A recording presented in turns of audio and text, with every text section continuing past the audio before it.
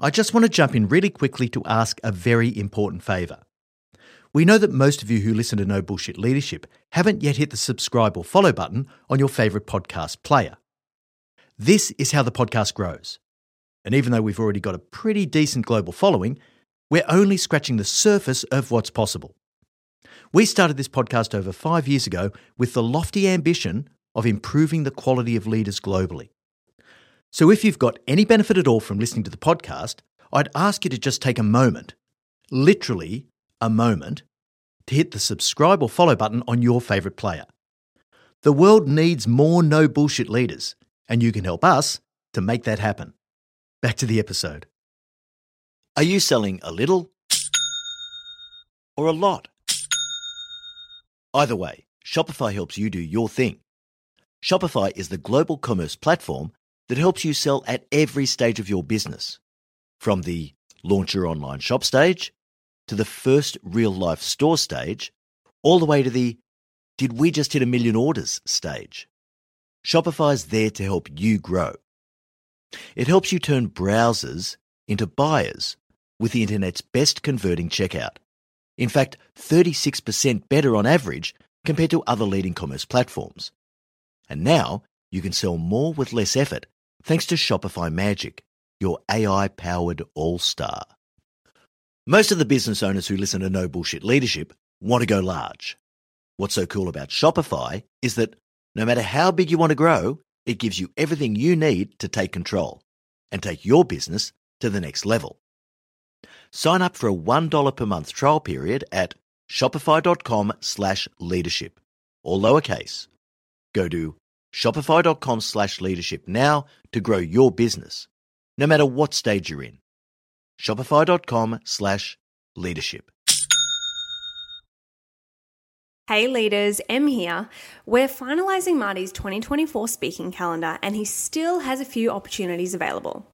Now you've experienced the impact that Marty has on the podcast, but that's only a tiny fraction of the impact that he has when he delivers an in-person keynote presentation. If you'd like to book Marty to speak at your organisation's event, go to martingmoore.com or send us an email at hello@martingmoore.com and we can chat about how to tailor his powerful message to your leaders to achieve real results. All right, now back to the episode. Welcome to the No Bullshit Leadership Podcast. In a world where knowledge has become a commodity, this podcast is designed to give you something more. Access to the experience of a successful CEO who has already walked the path. So join your host, Martin Moore, who will unlock and bring to life your own leadership experiences and accelerate your journey to leadership excellence. Hey there, and welcome to episode 38 of the No Bullshit Leadership Podcast. This week's episode, Communicating for Impact, Cutting Through with the Written Word. Now, we've had some pretty deep and heavy topics in the last several episodes on people, culture, motivation, and so forth. And I really hope you enjoyed last week's episode on managing change when your boss is only really interested in talking the talk and not walking the walk. That is such a common question for us. I just want to give you something this week that's a little lighter, but still enormously useful in a practical sense, and something I see most leaders struggle with, whether knowingly or unknowingly. I'm talking about communication in all its forms. Some of the lowest hanging fruit in delivering results comes simply from being able to communicate more effectively.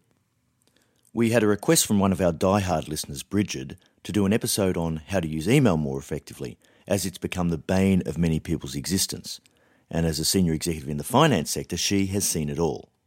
I've decided to broaden this out just slightly to look at written communication overall, and I'll give you some ideas for improving your effectiveness in this area. You need to be at least a competent business writer if you're going to have impact as a senior leader. Anyone can learn this. It's much simpler than a lot of the other leadership concepts I expose you to. It just takes the will and the effort to improve. So we'll start with a focus on email, one of the most problematic areas of communication. I'll then have a crack at business and investment cases, particularly looking at how to deliver complex information succinctly.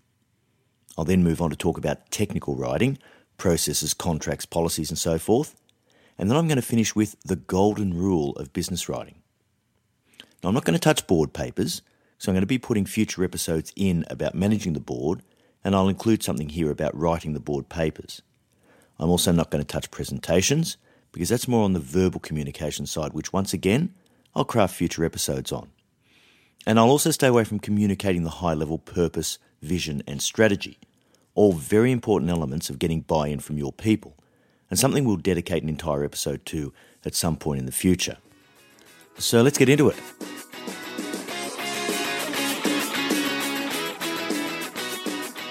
In general, written communication inside organisations is pretty poor, especially in large organisations. There are countless people hours put into writing stuff, emails, procedures, documents, presentations and so forth. Most of the stuff that's written is never read. Let me just say that again. Most of the stuff that is written is never read. Most reports that are produced out of your computer systems are never looked at. Now, I ran an experiment many years ago when I was Chief Information Officer at an ASX 50 listed company. What I did was that I stopped all reports that were being produced. Now, I didn't get stupid about it. I'm not talking about the critical financial reports that run the business that we knew were going to be needed. And I worked with the CFO to identify those and quarantine them so the business could still run and the executive and board reporting wouldn't be affected. But everything else that came out of our systems, we just stopped. And the theory was, let's start with a zero base. Let's see if we stop all this, who comes back and asks us where their reports are. As a result of this exercise, we eliminated over 90% of the reports that were being produced. And in those days, it was all on paper. Just under 10% of those reports was actually asked for and reinstated. And that is a really low strike rate. So just take a moment to think about this in respect of your writing. A lot of what you write is never going to see the light of day. Let me just make one more point before I get on to email. The perceptions about you and your written communication starts before you even join an organisation. When you apply for a role, you send cover letters, resumes, emails and so forth. And for those of you who don't know me that well, I am actually a huge fan of irony. So you can't possibly imagine how much joy I've had over the years when I pick up a poorly constructed and written resume, only to find in black and white the words, "I have excellent written and verbal communication skills." No, you don't. Self-evidently you don't. And now you've just compounded the felony by showing me that you lack judgment and self-awareness. You're not getting hired. Hey guys, Em here. I just wanted to give you a quick FYI in case you're interested in enrolling in our 7-week online leadership program, Leadership Beyond the Theory, when we open doors in June. You've heard Marty and I talk about how much value we think the program offers leaders, but it means a lot more coming from students who have actually completed the program. So we've done a bunch of case studies with our March cohort students, and we're adding more every day. If you're interested in hearing what the program is like straight from the horse's mouth, head to yourceomentor.com/case studies. I'll just share with you one of my favourite quotes from Damien, who said, "The program didn't just change my view on leadership, it gave me a suite of practical tools and an awareness of core concepts that I can now use to build my career and personal leadership style." How good is that? To hear more from our students, head to yourceomentor.com/case studies. Okay, hopefully I communicated that with impact. Enjoy the rest of this brilliant episode. Now, I'm pretty sure all of you agree that email is a problem. For a start, there's just simply too much of it. Email was designed to speed the flow of communication and information in an organisation, and the benefits to be realised are astronomical. But over time, this has not turned out to be the case for most, and there are a number of reasons for this. So here's half a dozen reasons that just occur to me off the top of my head. The first reason is, it's an awesome way for lazy people to communicate. It's fast, it takes little effort, and the words are captured for future reference. For leaders, more insidiously, it enables avoidance of conflict because it is impersonal in its nature. But there's a real downside to this lack of personal impact. For example, if you ask someone to do something via email, it has nowhere near the likelihood of getting done as it does when you talk to someone face-to-face, look them in the eye, and ask them to commit to delivering something. If necessary, you can follow up with a few lines of confirmation email later. The second issue is that people write things in emails in a language and tone that they would never dare say to someone face-to-face. This allows weak leaders to pretend they're doing their jobs while hiding behind their firewalls, and I mean that both physically and metaphorically. The third problem is just the sheer volume. There are simply too many emails. It's become the default mode of communication, and the information is virtually impossible to assimilate and digest. It's almost impossible for people to do all the things they're asked to do via email and also focus on the priorities they have in their work plans. So it is the thief of value. Fourth issue, intent is a problem. Whereas it can be used for innocuous things like work allocation and disseminating information, where what you see is what you get, it can also be a bit more sinister. It gives people plausible deniability, allowing them to cover their asses on things that they're worried about. So, for example, have you ever heard, "Oh, but I asked you to do this," when something's buried on page 3 of a complex email? Or, "I told you I was doing this, boss," when it's buried in the fine print of a status update. Sometimes it's appropriate to have something on the record, so for example, a record of a performance conversation after you've held it, but generally that's not necessarily the case. And one of my pet hates, the blind copy feature, where the recipient doesn't know who else is party to the exchange. This is like sanctioned deception. The fifth issue, verbosity. Poor writing skills lead to overly verbose emails, and this was one of my big problems when I was younger. Now, I won't go so far as to say I was a good writer, but I was certainly an elegant writer. I was an English and Latin scholar in my younger years, and I also read a lot of the classics, and I have pretty good vocab. But what I found, funnily enough, when I was studying my MBA over 15 years ago, was that people actually don't read all the wonderful words that I would agonise over to make just so. When I realised this, it hit me like a pie in the face. Since then, I've been working on communicating more succinctly, but it takes time, effort, and thought to do this really well. There's a great quote that I love, and over the years it's been attributed to everyone from Mark Twain to Blaise Pascal and Winston Churchill. I think I even saw it in my LinkedIn feed last week attributed to Kanye West. But it goes like this: "I would have written a shorter letter, but I didn't have time." And that really says it all. Take this one to heart. The final issue, email is unidirectional for the most part. There's no feedback, clarification or questioning allowed, and this one-way communication doesn't enable you to listen and hear. Once again, this makes life easier for leaders who lack the fundamental courage, strength of will or confidence to expose themselves to face-to-face exchange, which could end up in confusion, disagreement or conflict. So what to do? Well, here's 5 tips for improving your email communication. Don't just look at this from your perspective. Insist upon these behaviours from your team. Set the example, create the standard. So number 1, use email as a last resort, not the default mode. Always ask yourself, can I do this face-to-face? If not, go through the hierarchy. Technology is awesome these days. If I can't do it face-to-face, can I use Zoom or Skype or FaceTime? If I can't do that, can I do it by phone so I'm at least having a conversation that goes both ways? Try and get out of the habit of using it as your default mode. Number 2, if you do use email, be clear about the purpose of any email that you send. Is it to give information? Is it to ask for advice or opinion? Or do you actually want people to take some action? Just be really clear about what it is you're after. Number 3, did I say action? Look, don't use email as a work allocation system if there's any way you can avoid it, because everyone tends to do this. How can you as a leader possibly keep your people focused on creating value and not just polishing knobs with non-value-adding activity? You can actually refuse to take actions that come in via email. Here's a thought. Probably not that wise to do it with your boss, but when they come in from beside and particularly from below, don't just succumb because something happens to be written down. Number 4, cull the copy list.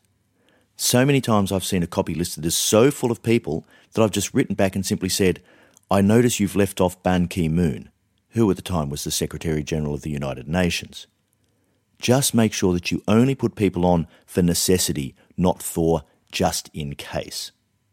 And finally, keep it brief. Email should be short, but not shorthand. Make it actually clear what you want.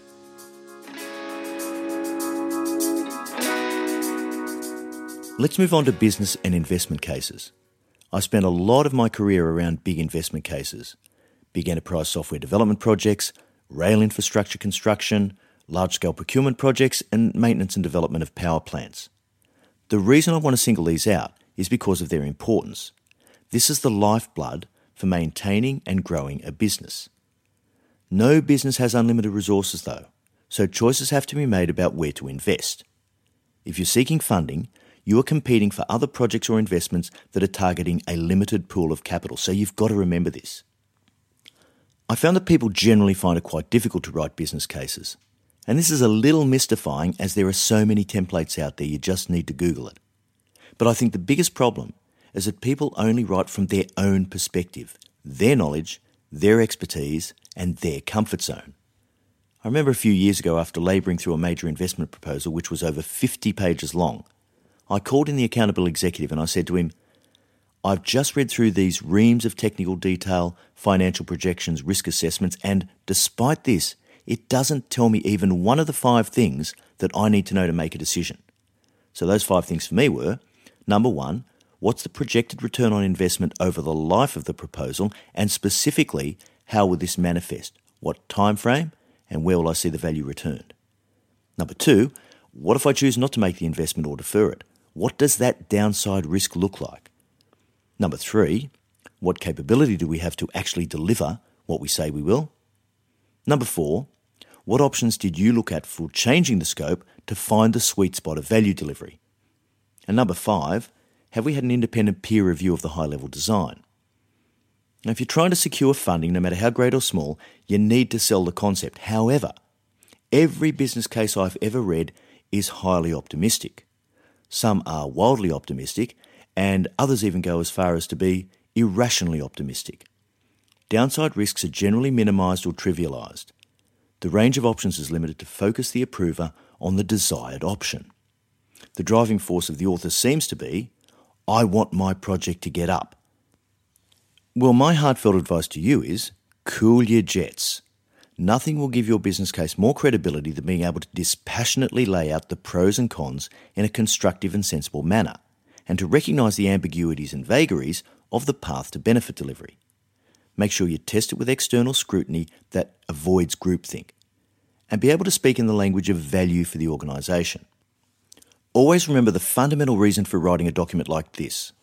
You want to give the decision makers the information they need to exercise their judgment and experience to get the best result for the organisation. And generally, you've got to remember they see a lot more than you do. You may be writing one business case, but they might be looking at 20 concurrently, so don't take it personally. Make it easy for them to make a decision by giving good, well-written information that targets their needs as a decision maker, not just a list of reasons why your project should be approved. All right, just a few words about technical writing. Now, I'm grouping a whole bunch of stuff in here together: processes, procedures, policies, contracts, and so forth. There is a case for precision, thoroughness, and detail in these types of documents. But there has to be a balance, and most people who write these documents completely miss this. We have been conditioned to poor writing, and we try to work things out without reference to the supporting documentation. Have you ever heard anyone say the male mantra of, if all else fails, read the instructions? User manuals used to be voluminous. These days, with everything from appliances to mobile phones and Swiss watches, they come with a compulsory manual, of course, which no one ever reads, they know that, but a very brief, quick start guide, which people glimpse at to make sure they don't get into too much trouble. And it should be relatively intuitive. Now, we need to think of tech writing like this. With so much information to consume, your number one goal should be to be succinct. Most of you are leaders who don't need to do this yourselves, but you may be leading people who do. So give them some good guidance. Think really carefully about the audience. So, for example, some occupations and locations have low literacy rates. Without being prejudicial or making rash generalisations, the stats are particularly telling for workers in remote locations and in unskilled roles. As a leader, make it really clear what's expected. In the last few years, some industries have done a great job of getting people to understand their obligations with plain English contracts. So consumer insurance, for example, has moved in this direction very clearly. If it's complex, people won't understand it, and everyone is worse off for the experience. You want to make sure it's easy for people to do the right thing. But part of the skill for a leader is to know when the precision and complexity is absolutely required. So, for example, there are contracts that govern complex commercial arrangements. And I've had more experience than I would care to tell you about with legal battles over contractual commercial disputes. One in particular that comes to mind, which was worth hundreds of millions of dollars in value to the two parties involved. Each party spent tens of millions of dollars on legal fees and supporting analysis. And the judgment hinged on the interpretation of a few clauses and the intent of almost a dozen words. That was it. So that precision has to be there in that case.